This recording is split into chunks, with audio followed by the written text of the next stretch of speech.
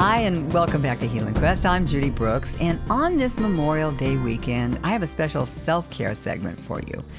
I'm going to spend some time with an acclaimed psychotherapist who's found a new way to help veterans deal with PTSD, and what he's learned can also help all of us.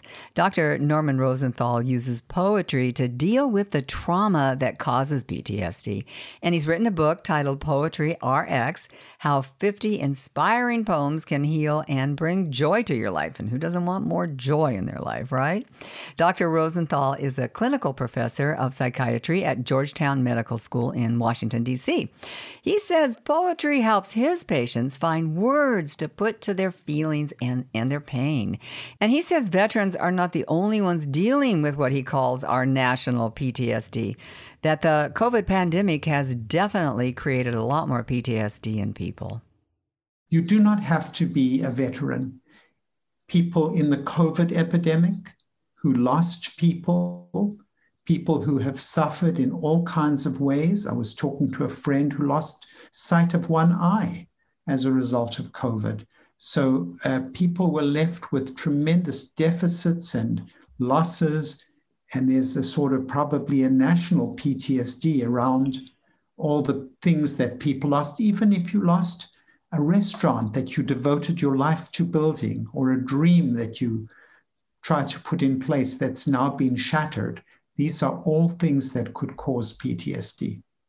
Well, the good news is that it looks like we might have another prescription, the poetry prescription for helping people get through this. One of the areas is the area of loss, how hard it is. A friend called me late at night telling me that he had lost somebody very dear to him. And I thought, what can I say that would make a difference? And I said, he was steeped in the arts. Uh-huh. I said, losing is an art. And like any art, it can be cultivated. And he said, do you know that poem? I said, no, what poem are you talking about? He said, One Art by Elizabeth Bishop. And it starts, the art of losing isn't hard to master. Accept the loss of accept the fluster of lost door keys, the hour badly spent, and she ramps up till you realize she's really written this to a lost love who she thinks is never going to come back. And she's working very hard to use her writing as a way of acknowledging and accepting the loss. And in fact, the good news is the lover did come back and spent the rest of their lives together. But at the time she wrote it, it wasn't at all clear. It wasn't the case. So there are other poems here. There's a wonderful poem called Funeral Blues, Stop All the Clocks. And it was a very popular poem after the 9/11 destruction of the Twin Towers. Stop all the clocks, cut off the telephone, prevent the dog from barking with a juicy bone, silence the pianos, and with muffled drum, bring out the coffin, let the mourners come. Let airplanes circle moaning overhead, scribbling on the sky the message, he is dead. Put crepe bows round the white necks of the public doves. Let the traffic policemen wear black cotton gloves. He was my north, my south, my east, my west, my working week and my Sunday rest. By noon, my midnight, my talk, my song, I thought that love would last forever. I was wrong. The stars are not wanted now. Put out everyone. Pack up the moon and dismantle the sun. Pour away the ocean and sweep up the wood. For nothing now can ever come to any good. Wow. Oh, my goodness. I have to say that just when you started reading that, I just welled up. Like I was going to cry. I mean, that's very profound. The power of those words. In fact, that poem became popularized in the movie Four Weddings and a Funeral. Oh, yeah.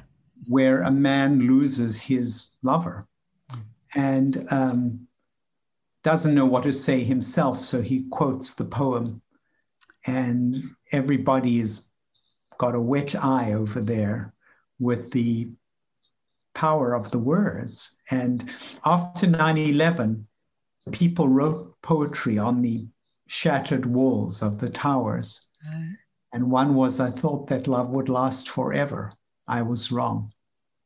I'm kind of speechless right now, and that doesn't happen to me very often, but that is really very moving and I think very appropriate for Memorial Day.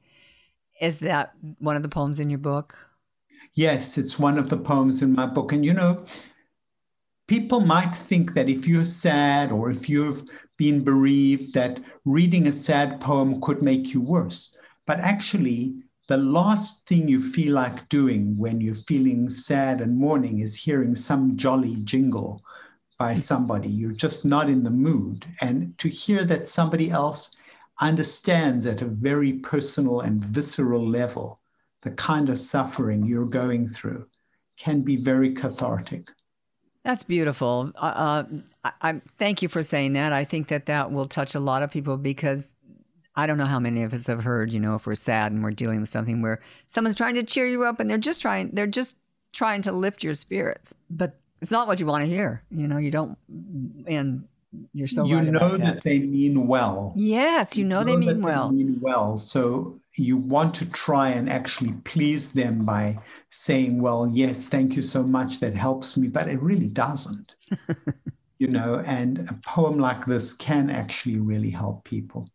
Well, thank you for being with us today and for sharing these poems with us. And I hope all of you out there listening are appreciating that. And the new book is Poetry Prescription, Poetry RX, and by Dr. Norman Rosenthal. And I'm going to recommend that y'all go out and get it. This is a kind of book, we all have those books on our shelf that are a go-to book for a certain occasion. There's something like some event will happen or let's just say trauma will happen. I know for me, I have quite a collection of books and I will go to my bookshelf and find an comfort. And this is one of those go-to books, I believe, where people will find comfort. And so thank you so much for this work. And I can't wait to keep following what you're doing and hearing about the results. Well, thank you so much. I've really appreciated the chance to visit with you. His book is titled Poetry RX. And as we said, it's about 50 inspiring poems that can heal and bring joy to your life. It has not only a collection of powerful and very moving poems, it also has the background about the poet and the circumstances in which the poem was written. And I really enjoyed my conversation with Dr. Rosenthal today, and especially his reminder that Memorial Day in 2021 is not just about the tragedy and the sacrifices of war. This year's Memorial Day also encompasses the national epidemic of loss resulting from the COVID-19 pandemic. I have Dr. Rosenthal's book on my nightstand, and I read a poem or two from it along with the accompanying story, which I really enjoy about the author almost every night. And it helps me find the words to understand and deal with the challenges we all still face in these times. And I think it might help you too. As Dr. Rosenthal says, poetry can serve as a balm for the mind and body and a vaccine for the soul. I love it. Every time I hear that, I just think, wow. That's the kind of vaccine I like. I'm Judy Brooks, and for my partner, Roy Walkenhorst, thanks so much for joining us on this Memorial Day weekend. And thanks to the team at Just Thrive Health for their support of Healing Quest. We hope you'll join us again next week for Healing Quest right here on iHeartRadio or wherever you choose to listen to your podcasts. Have a great week.